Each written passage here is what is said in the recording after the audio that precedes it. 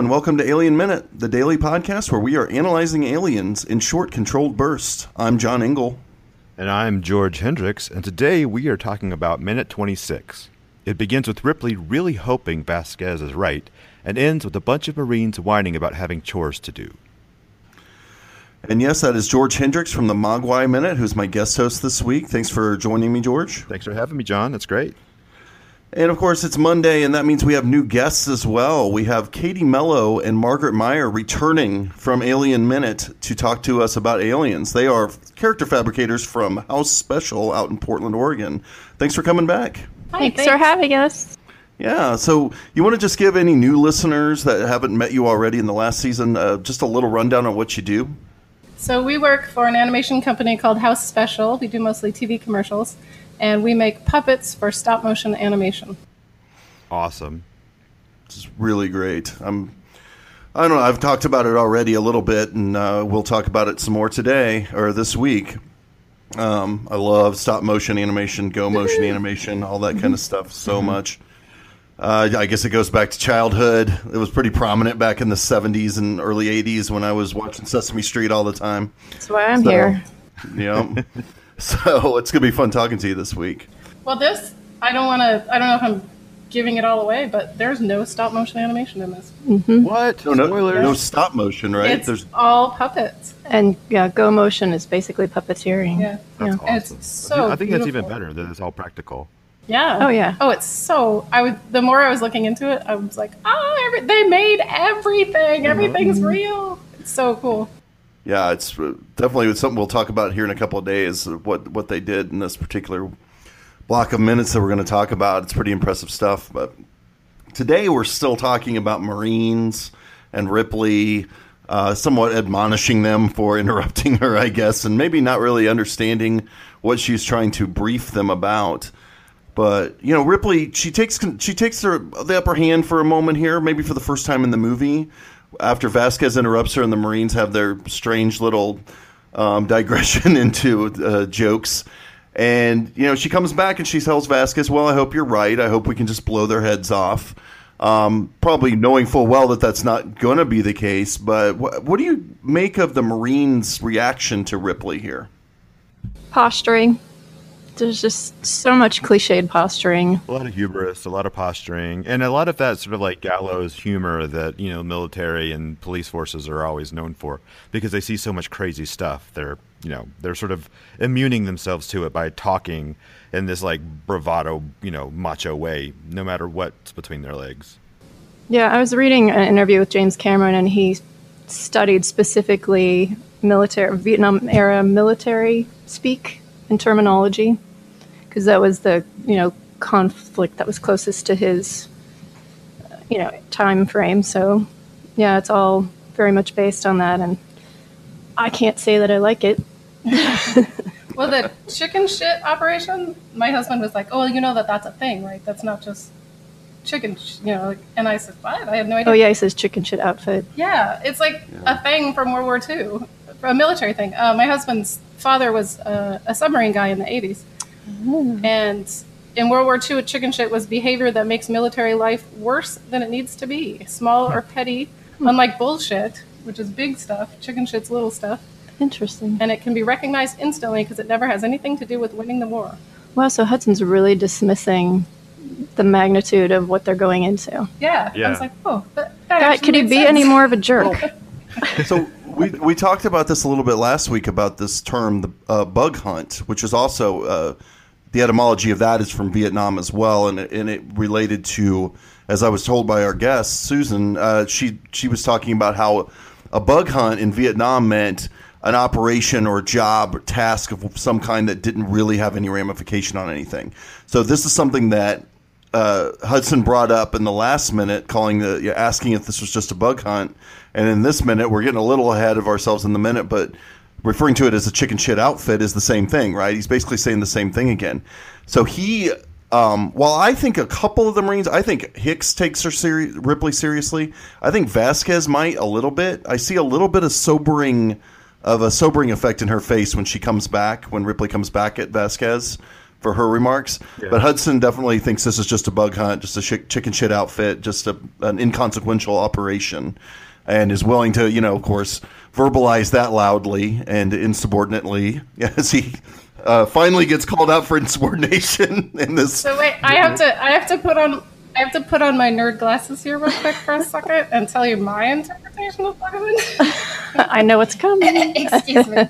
So, my interpretation of bug hunt was that that's from Robert Heinlein's Starship Troopers, Right. That's what I thought while I was listening. which he watching wrote in this too. 1958. And I always thought it was really confusing that they supposedly didn't know about aliens, which maybe your Vietnam comparison is correct, but I always was like, well, if they don't know about aliens, then why is he comparing it to Heinlein's Alien?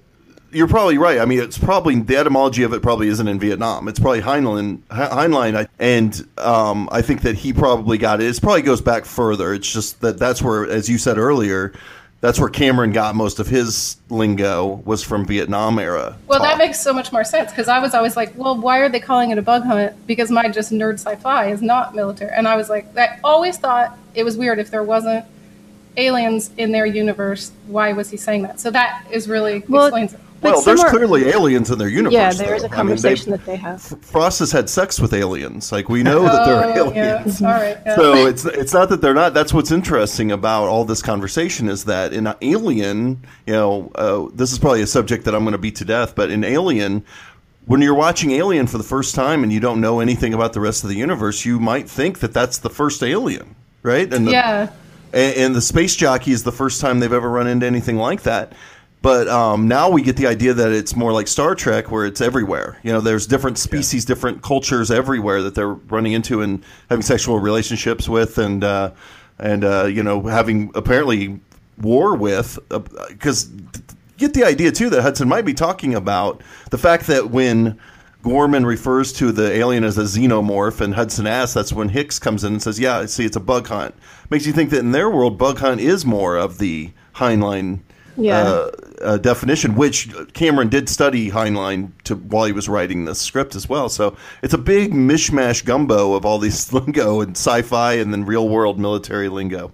I always took a bug hunt to mean something that was almost like beneath you, like something like there's like squash bugs. Like even in Vietnam, they always had a very derisive view of the Viet Cong and their opponents. So they're like, we're going on a bug hunt. We're just going to go out in the field. We're going to blow some people up, kill some people, and then we'll be back before dinner type thing. And it feels like they think that's what this is, just a busy mission. Absolutely. Yeah. Well, that's going to run out, do some stuff, and then they'll come back. There's not a real big deal. Can I just point out here that Bill Paxton is just playing Chet from Weird Science through this whole thing? Bill Paxton always just plays Chet from Weird Science. He is Chet. I mean, that was why. I kept waiting for him to say, "I want to butter your muffin." You just wait for everybody to say that. You know what? I bet he did say that. They just got Probably.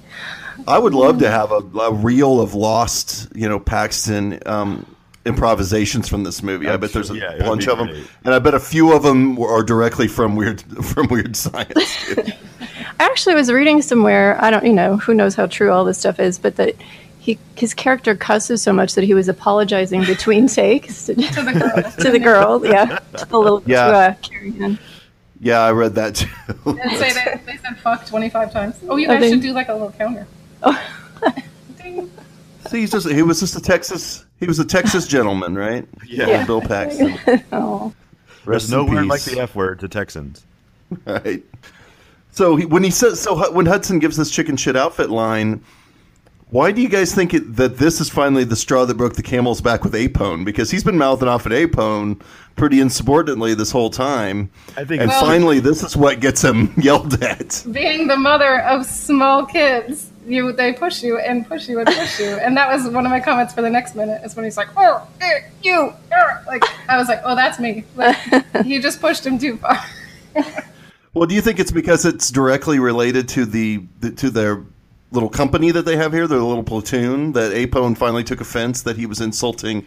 Like, you can say what you want to me, but as soon as you insult my beloved Corps, my little platoon, my little group here, that's when I've had enough. I don't know. He talked so much about how he loves the Corps earlier on, so I don't know. Yeah, but I think it has to do with morale as well, because everyone's already kind of on edge, and he pulls this in here, and all of a sudden it's belittling everybody, not just... Because before he's like, oh, this guy, I'll talk smack about this guy, or I'll take shots at these people. But when it's, like you said, at the whole, then it's like, nope, that's too much. You're over the line. Well, and also it's in front of Ripley, who's a new person, and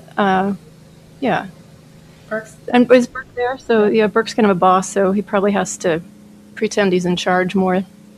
I think it was like when Scotty gets in the fight and with trouble with Tribbles. And he asks them why, and it's because they insulted Captain Kirk, and they insulted something else, and then he still didn't get in a fight, but then they insulted the Enterprise. And he had to kick some butt. That's a good one. Makes perfect sense. Makes perfect sense.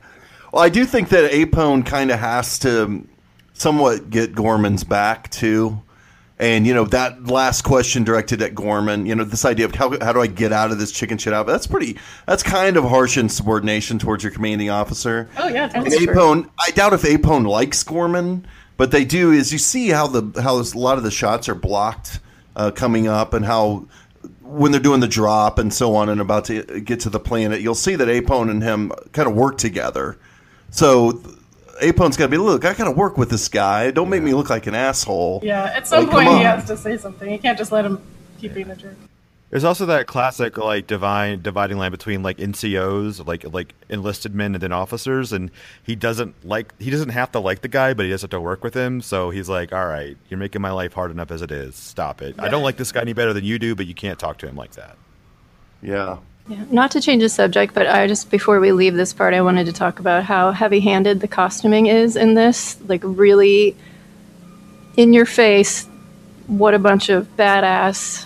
Shit hanging off that guy's hat. This is the thing, yes. Okay, so first of all, Bill Paxton, he's got a soul patch. His hat is on backwards. It just screams douche. There's no subtlety to the costumes in this. And then, what is on Drake's hat? It's like chicken bones and beads, and it hangs down in front of his face. Yeah, we talked a little bit about Drake earlier too, and all that stuff. It's crazy. Well, I think he's got a little. He's got the scars, and he's got the little tattoo. Does he have a little tattoo on his face? I can't remember, but maybe. Wasn't there some sort of backstory with both him and Vasquez, or orphans who were brought up in the system and they got stuck into the military because they didn't have any other options? So it makes sense that he would have prison tattoos and or not prison, but street type thing. I think that it's good though. The costume. The thing about these Marines is they need to be too big. I think they need to be too self-assured, too big. And the hubris, we've used that word already in this minute. Hubris is what they're there to provide. That's the thematic element of the movie that they provide, is this idea that big military thinks that they have everything under control and finds out they're in over their head. So they do need to be kind of cartoon characters, over the top, thinking they're badass. I mean, what else are they? It also raises the stakes, because if these guys are so confident in what they do, then they walk in there and it's not how they turned out, then that's just enhancing the level of detriment that they are in. Because we thought we had this, and it's not so much that they don't, it's how badly they don't. Well, I think as a viewer, you're willing to go in with these guys. You're like, well, okay, these guys are going to do it. Well, and did you guys talk about that again? That kind of is a parallel to the Vietnam War, because we went in thinking it was going to be a bug hunt. A piece of cake. And wasn't exactly how it turned out. You get on the turf, your enemy's turf, and it's always a lot harder than you think it's going to be, even if you think you have the superior firepower and technology. Yeah, we talked a little bit about that, not as a direct allegory about Vietnam, but that's good. That's a good point. Mm-hmm. So Gorman then decides to, reassert his authority, right? We're kind of going back again for a second, and starts assigning chores to the Marines here. And you put it that way because it is really like a parent giving a bunch of kids some chores to do, in that they react exactly the way children do when you give them chores. It's kind of crazy. Yeah, it's not a business as usual. It's not okay, these are what we have to do. It's almost like he's giving them busy work. They're like, wait, we have to do what? By what? Oh, man. That sort of thing. it's definitely stuff that they need to do. You know, if you listen closely to where it is, it's like, okay, they got to get the drop ship prepped and all the weapons and everything. And but how do they act like they're acting like the teacher just gave them a pop quiz? You know, they're doing that cliche like classroom scene from a TV show from Head of the Class or something where they're like, oh man, really? It's unbelievable. That's the one part that really bothers me, that these Marines would ever behave this way. They're not really professional. You know, I don't know if it's necessarily the tasks he's given them, but it's the time frame. So he's given it with like 0800, which means by 8 in the morning, which probably means they have to stay up all night long doing this. And that's what they're really upset about. Well, and what is DCS and tactical database assimilation? Does that mean they have to memorize, assimilate all the information? I heard blah, blah, blah, tech. Well, I was trying to find out DCS. I couldn't really come up with anything except for a drop combat scenario. Like, it's all about, I don't know. It all just sounds like busy book work, and these guys obviously don't like to do homework. Right, but you still, if you're a Marine, you still say yes, sir, right? Yeah. I mean, that's the problem here. But it doesn't matter. Space Marines far into the future, so there might be and a lot of them are like conscripted from prison. So there's going to be bound to be a much lower threshold for morale and acceptable behavior levels. They're colonial Marines, so are there different branches of Marines in the future? And colonial means unprofessional. Well, I always take it, and this is without research. You know, I'm trying not to overdo the research and just be a trivia machine on the show, because I feel like this particular movie we could just become a Wikipedia page a little too easily. Yeah, there's really a tendency. I'd rather have the conversation and kind of speculate instead of look it up. But to me, the colonial Marines, when I'm watching the movie, not knowing exactly what that means, to me that indicates, because the colonies, as far as we know, belong to Weyland-Yutani. The Marines, apparently, by the fact that Apone has a flag on his arm, and they have the appearance somewhat of regular Marines, there's some sort of a combination here of Marines and corporate military. So to me, there's there's a corporatocracy going on. Oh, that's a good point. With Weyland-Yutani, and I think that they're somewhere between. We don't know what the government structure is anymore, what the Earth government is at this point in time. To me, they're kind of tools of the corporation. So I think that's probably what it is. And you're right, that's probably what is creating this more insubordinate kind of attitude. It's not old-fashioned military anymore. So I don't know. And you know, as we all know, as time goes on, everybody becomes a little bit more insufferable and a little bit more immature, it seems. So with each generation, the proper etiquette and protocol, it doesn't seem to be as important. I brought up this sort of thing, and then the dress too, that they kind of are able to kind of get away with different dress, to my husband again, and he said that as you get to higher up, Navy SEALs and that sort of thing, if you're so elite, then you get away with a lot more stuff that lower ranks don't get to get away with.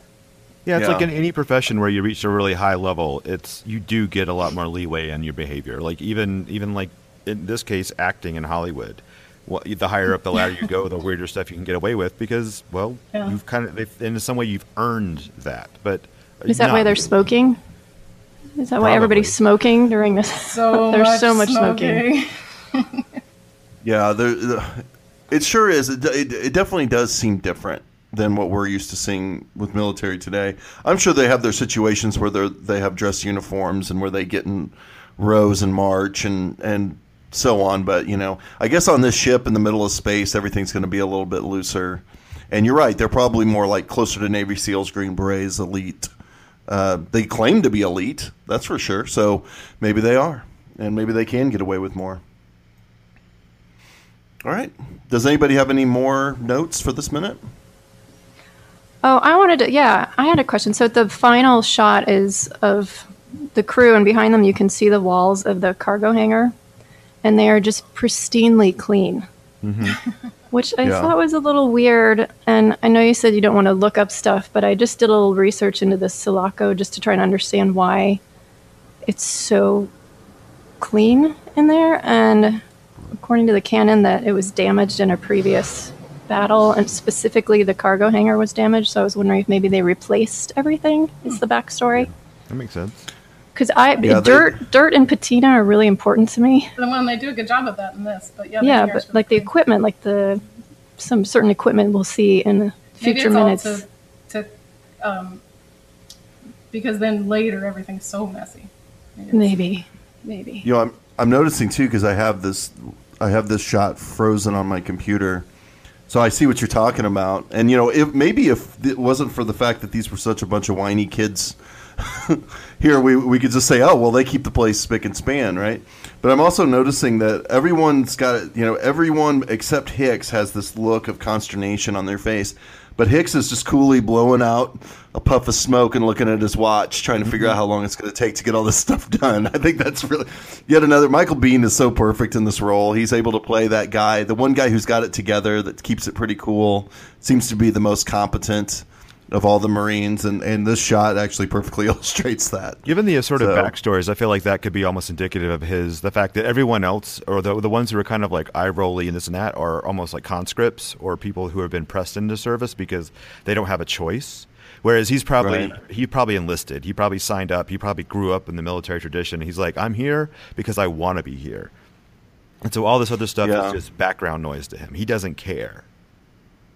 The only little hole in that theory I could think of is that Pharaoh, who's the center frame here, is the most whiny. Usually she's a really cool character. I like her a lot. But she's the one that puts on the most, like, the face of, like, oh, come on. And she can't be just a conscript. She's the pilot. You know, she must be somebody who came up in the military too. I imagine my dad was in the Air Force, and he didn't fly, but he knew a lot of pilots. And from his stories, a lot of them are like that. They're kind of like, oh, I fly, I'm a flyboy. Pilots are the superstars. Really confident. The rock star. Yeah, I mean, that could be some of that, where she's just thinking that she's top of the heap in this little chicken shit outfit. And so she's kind of like, maybe she's trying to get away with stuff other than that. Whereas Hicks is just a working man. Yeah. Yeah, definitely she might have a different reason. You're right. She might think that she's above this while everyone else is just, I get what you mean. I just wanted to say one thing about Hudson and his gum chewing, which he's not smoking, but gum chewing, and reminded me of, and I forget his character name, Yaphet Kotto in Alien, and his gum chewing habit. Yep. They both have gum chewing. I'm going to say that Parker definitely chewed more gum. I've never seen no one could chew more gum than that. No, he's the... Yeah, so nobody's ever going to catch up with that level of gum chewing. That's for sure. He developed pouches in his cheeks, I think, just for holding gum. And so everyone buys stocks and gum. In the future, everyone's going to smoke or chew a lot of gum. Yeah, what happens in the future that it's okay to smoke in public places again, or in... I don't understand. Maybe they cured I mentioned, so it doesn't matter anymore. See, I mentioned earlier in the novelization, the cigarettes are described as being nicotine-free cigarettes. So, just really? Exactly. Gross. See, I don't like to believe that. I think that's a novelization, non-canon thing. Personally. Although I don't know if this is in the novel, but I'm pretty sure that Drake's little adornment on his hat is from the Culture Club collection. It very well could be. That's a good one, George.